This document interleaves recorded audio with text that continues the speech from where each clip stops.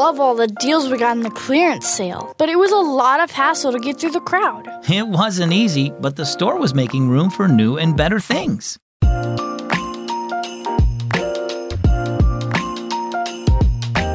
Well, hey there. I hope you're having a great holiday season. Welcome back to the Countdown to Christmas with Zach. We're still reading and talking about more Advent stories today, even though it's the day after Christmas.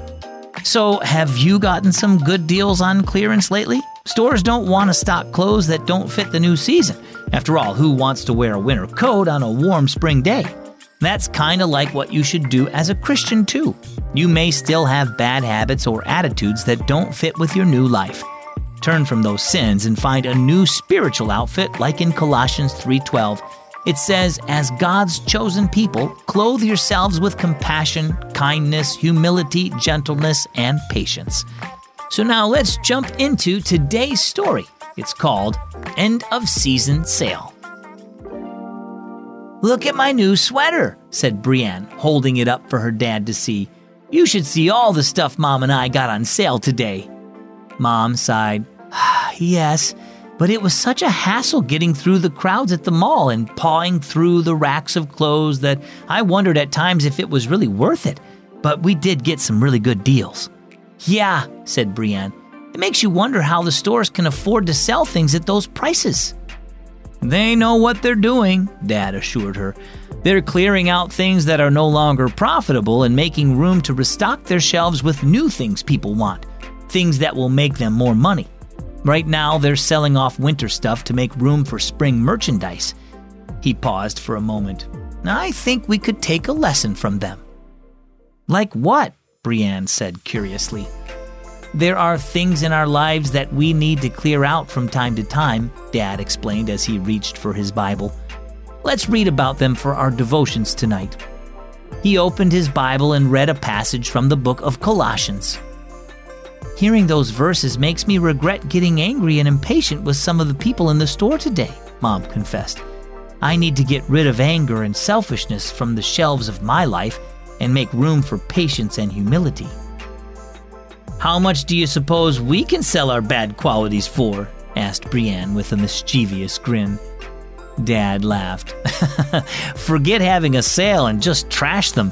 Those unprofitable traits don't fit who we are now because Jesus has saved us from sin. Instead of wasting space on them, we can restock our shelves with good things like compassion, kindness, and patience, qualities that fit the new life Jesus gave us when we trusted in Him. And how much of a profit can we get with our new qualities? Asked Brienne. That's the best part, said Dad. We can give them away for free and they'll still be profitable. When we are kind, gentle, and forgiving with others, we show them God's love and help them see who Jesus is. And He can use those good qualities in our lives to draw more people to Him. So how about you? What traits are found on the shelves of your life? Just like stores put Christmas items on sale to get rid of them, what sinful habits do you need God to help you get rid of?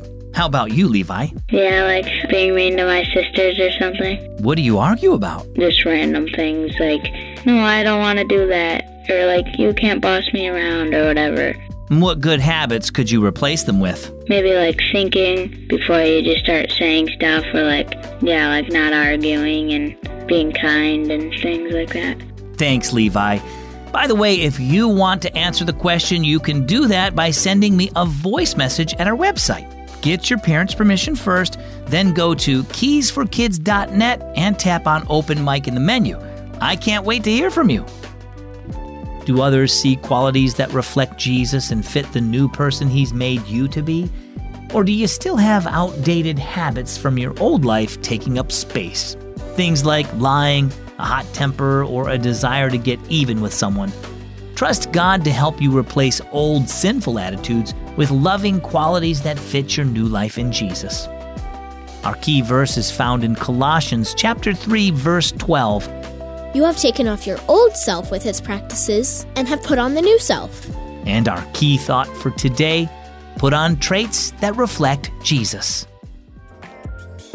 If you like the Countdown to Christmas stories, then you might also like the Daily Keys for Kids podcast. I host it, and it's based on the written Keys for Kids devotional. Every day is a story similar to today's episode, and it's a great way to stay connected to God. The best way to listen is on the Keys for Kids app. Just ask your parents and then search Keys for Kids in your app store. I'm Zach. Thanks for spending time with me on the Countdown to Christmas, a podcast from Keys for Kids Radio at keysforkids.net.